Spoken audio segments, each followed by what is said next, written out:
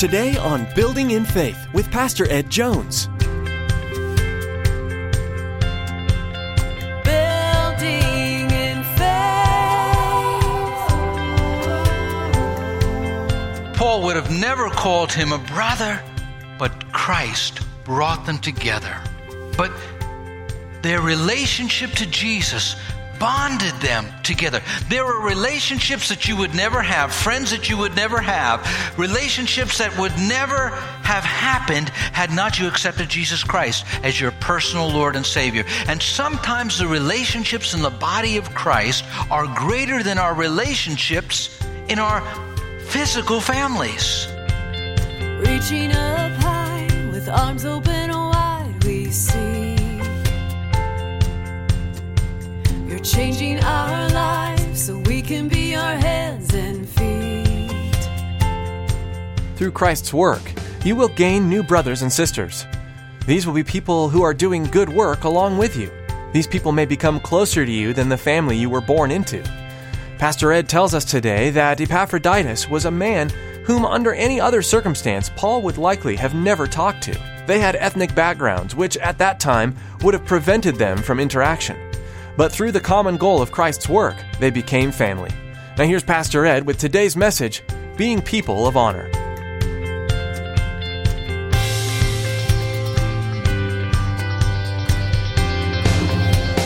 Building in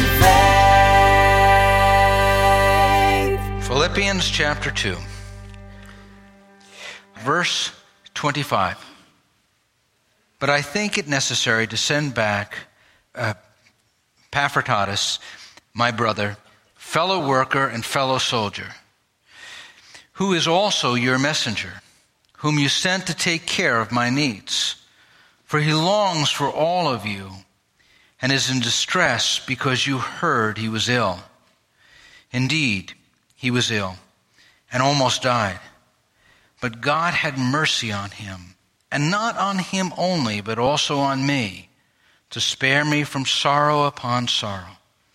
Therefore I am all the more eager to send him, so that when you see him again, you may be glad, and I may have less anxiety. Welcome him in the Lord with great joy, and honor men like him, because he almost died for the work of Christ, risking his life to make up for the help you could not give me. This portion of Scripture describes a model man, someone that we could look at and endeavor to emulate in our lives as we follow the Lord. Let's pray. Heavenly Father, I pray that your Holy Spirit would just, Lord, be with us today, that you would draw us near to you.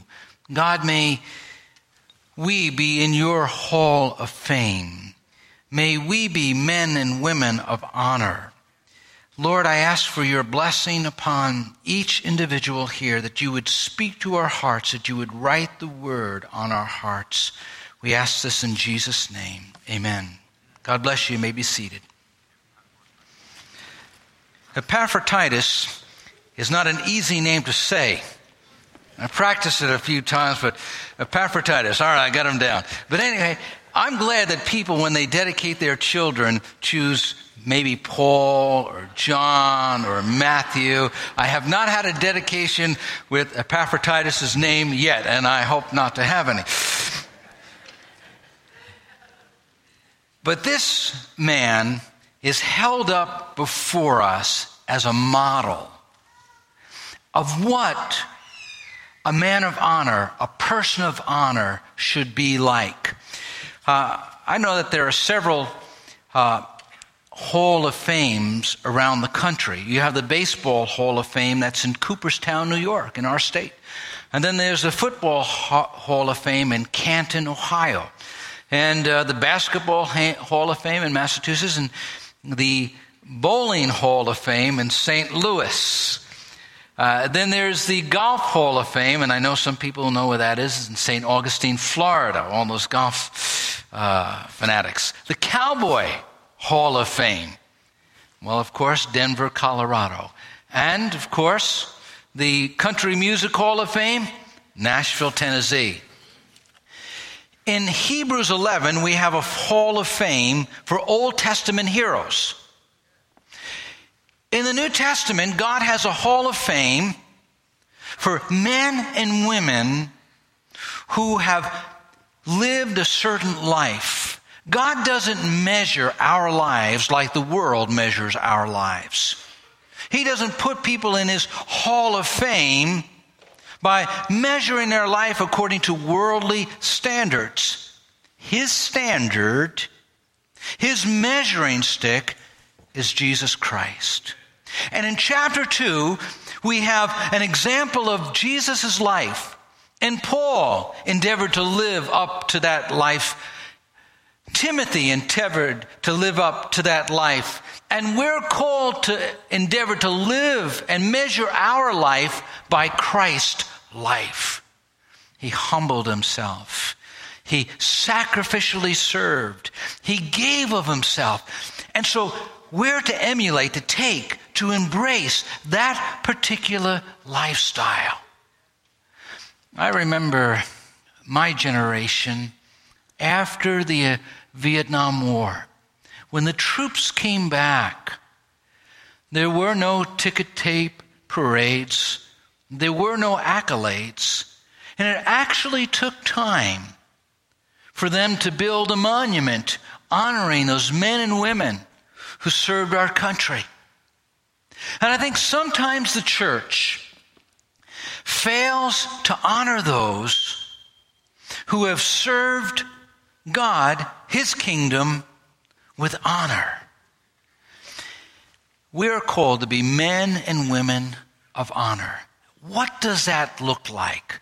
Well, Paul gives some titles. It's found all in verse 25. Verse 25.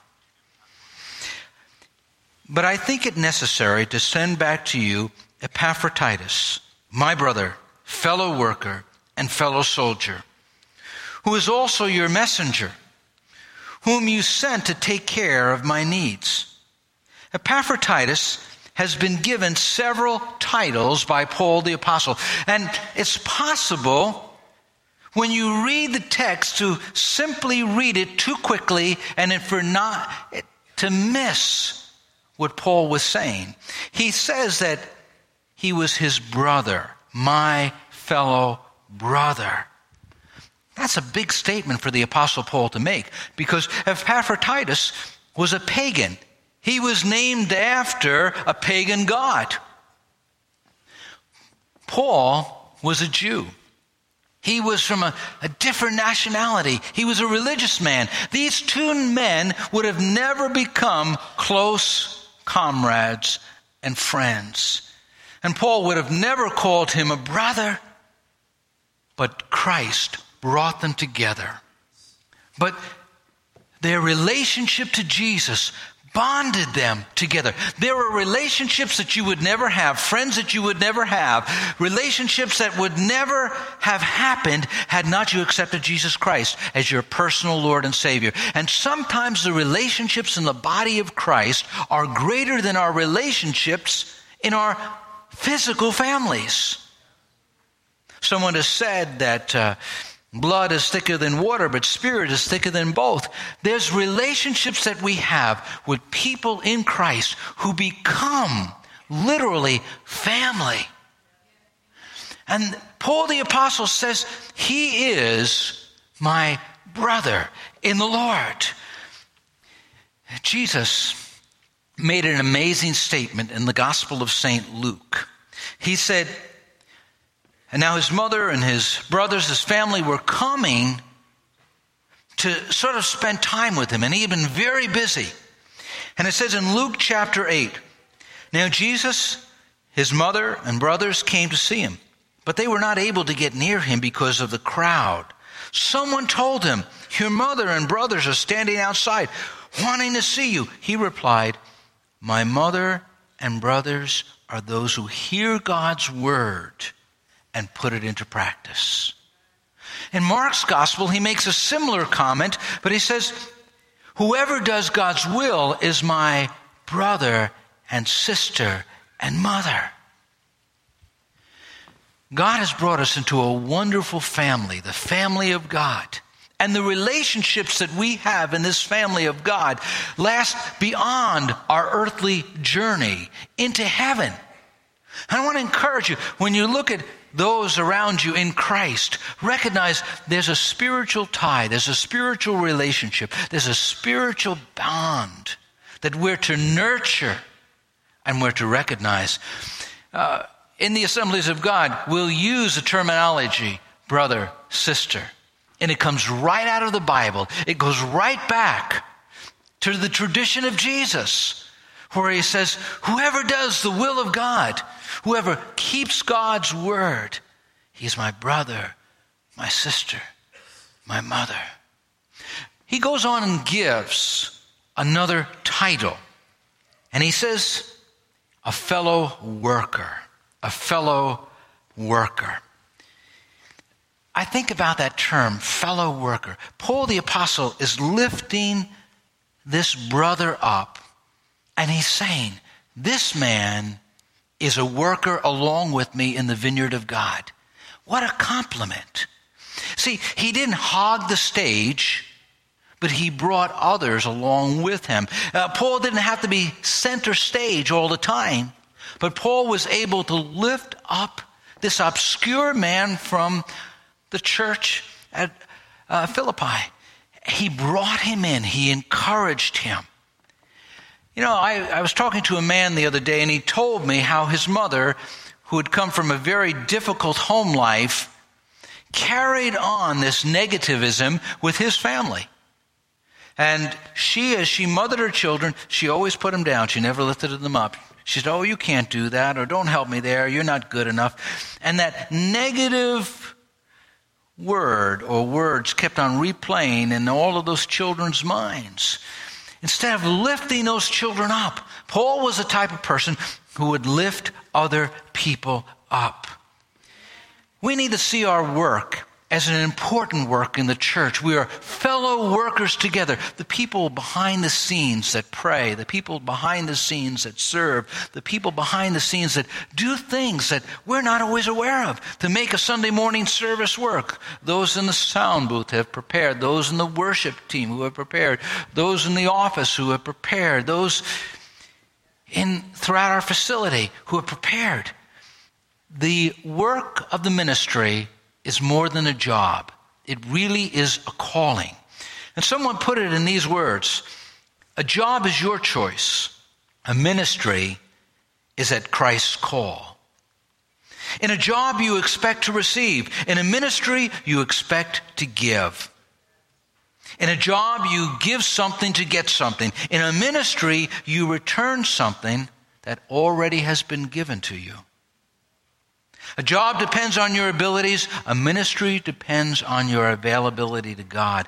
A job well done brings you praise. A ministry well done brings honor to Christ. He said he's a fellow worker, someone who's committed to working.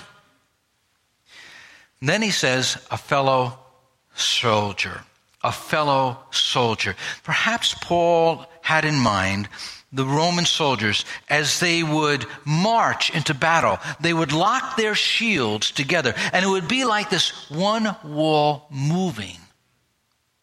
And he was thinking about how, as Christians, we're to join together. We're to fight together. There's a spiritual battle that we have to fight. You have to fight in prayer.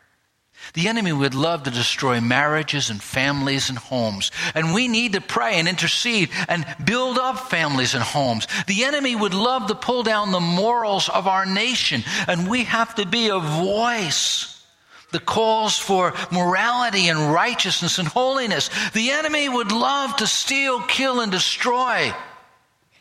And we're in a spiritual battle against wickedness and high places and spiritual powers that we must battle against. So he calls him a fellow soldier. He doesn't stop there, but he calls him a messenger and a minister. Now the word messenger is apostolos. That means simply apostle. Now, he wasn't saying that he was an apostle at Paul's level. Paul was an apostle appointed by Christ over all of the churches, but what he meant was he was a sent one. The Philippians sent him to minister to Paul. And as he thought about that, he said, he is someone who is sent with a message. And he's to minister to my needs. In the First World War and the Second World War in the British Army, they would have soldiers, personnel, who ministered to the officers. They would especially help them in some of their personal needs, whatever they had to do. And so they were like assistants to those officers. They called them Batman, and women were Batwomen. Well, we need some, not Hollywood's Batman or Hollywood's Batwoman, but we need some men and women who will minister to those who minister. Some who will stand behind our youth pastors. Some who will stand behind the pastoral staff. Some who will stand behind the spiritual leaders of our church. They'll pray, they'll minister, they'll stand with them. I know recently I had some things I was going through, and so I was able to call a number of people and just say, would you pray for me? Would you just pray for me? And I knew they were praying, and that really ministered to me. That strengthened me. Paul the Apostle looked and said, here's a man of honor, and here are the titles. Now, I want you to look at the difficulties that were encountered. Epaphroditus encountered some difficulties. He was in the center of God's will. But when you're in the center of God's will, it does not mean everything goes easily. Or it does not mean smooth sailing. Remember, he's sacrificing, he's traveling over 800 miles. He's going all the way to Rome. And it takes at least 6 weeks if it's good weather. If it's not good weather, if the travel conditions aren't right, it could take up to 3 months. On the way there, he gets sick. And that sickness takes him to death's door, a deadly disease. Indeed, he was ill and almost died. Because he almost died for the work of Christ, risking his life. Sometimes you're in the center of God's will, doing exactly what God wants you to do, and you face incredible challenges. Don't ever look at your brother or sister and quickly jump to conclusions and judge them. And say, they're going through this, they're going through that, here's the reason why. He was sacrificially serving, ministering to Paul the Apostle. But yet he's experiencing physical illness. I have a question. Do you remember Acts chapter 19? Verses 11 to 12, it says, God did extraordinary miracles through Paul, so that even his handkerchiefs and aprons that had touched him were taken to the sick, and their illnesses were cured, and evil spirits left them. Epaphroditus was with Paul. Why didn't Paul take out one of those old hankies or those old aprons and lay it on him at that time? Epaphroditus wasn't healed in that way. Here Paul had done extraordinary miracles. God doesn't always work the same way. What he may do at one time, he may do something completely different. And what does Paul say? That it was the mercy of God that healed him. God in his mercy reached down and delivered this man. Mercy is something that we don't deserve. Mercy is not something that we've earned. God just intervened. He was at death's door. I'm so glad for the mercy of God. I'm so glad that times God intervenes supernaturally, and he did. Notice something else. There was a difficult decision he had to make. A difficult decision. Epaphroditus had to make a decision. he heard how the church was so distraught over him, how the Philippians had been praying and perhaps fasting, and they were concerned, and he was burdened that they were burdened for him. He's modeling what Jesus taught us, to be concerned about others. He's modeling what Paul preached, that we should be concerned about the needs of others and put others' needs before ours. Here he's thinking about, oh, they're worrying about me. They're praying for me. They're staying up late, fasting for me. Oh, and he's worried about those people who are worrying about him. That's Christian character. Sometimes we get so absorbed in our own needs that we even forget the needs of other people around us.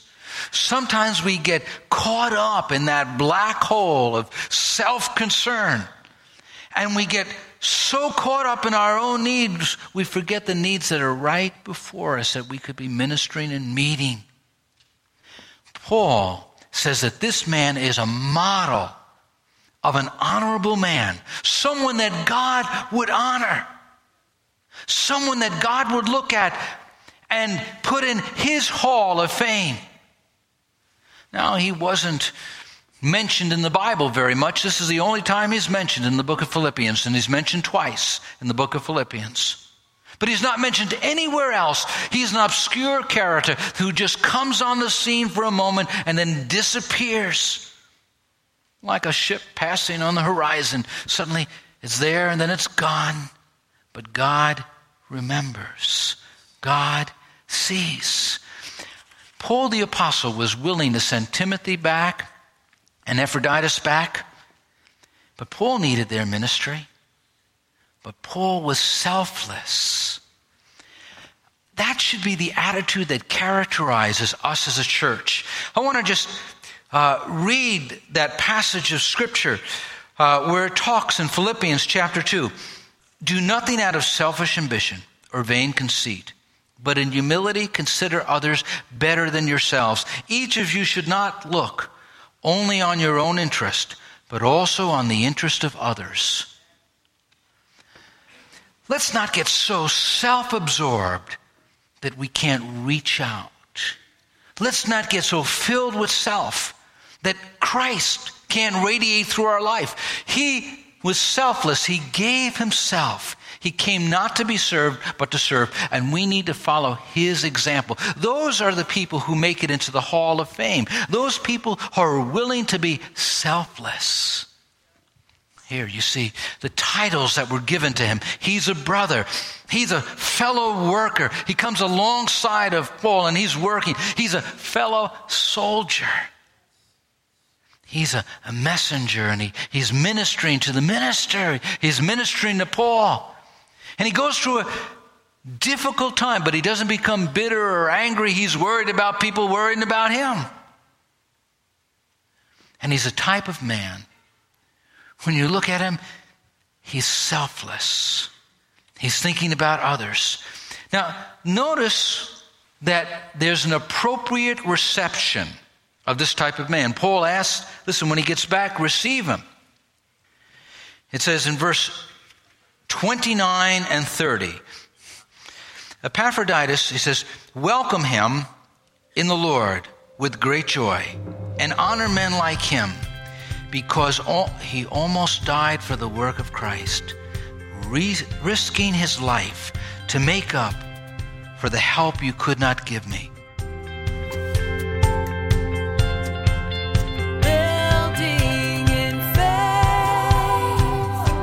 Thank you, Pastor Ed, for that uplifting teaching. Philippians is filled with wisdom for life today, and Paul gives us such practical direction for shining the light of Christ into a world that is lost in darkness. We hope that today's message was encouraging to you and helped to build you up in your faith. Maybe as you were listening, you thought of someone else who would love the encouragement from this message as well. So please feel free to share today's teaching with your friends and family. You can find this message and many others from Pastor Ed online at buildinginfaithradio.com. If you're in the Poughkeepsie, New York area, we'd love to see you at Faith Assembly.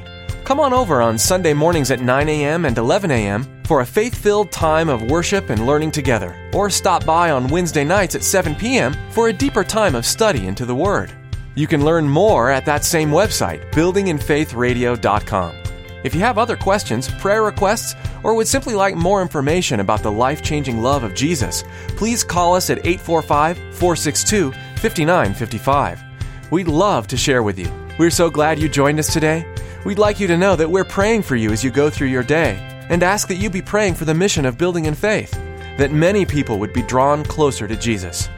Tune in again as we continue in Philippians, right here on Building in Faith. Your word restores.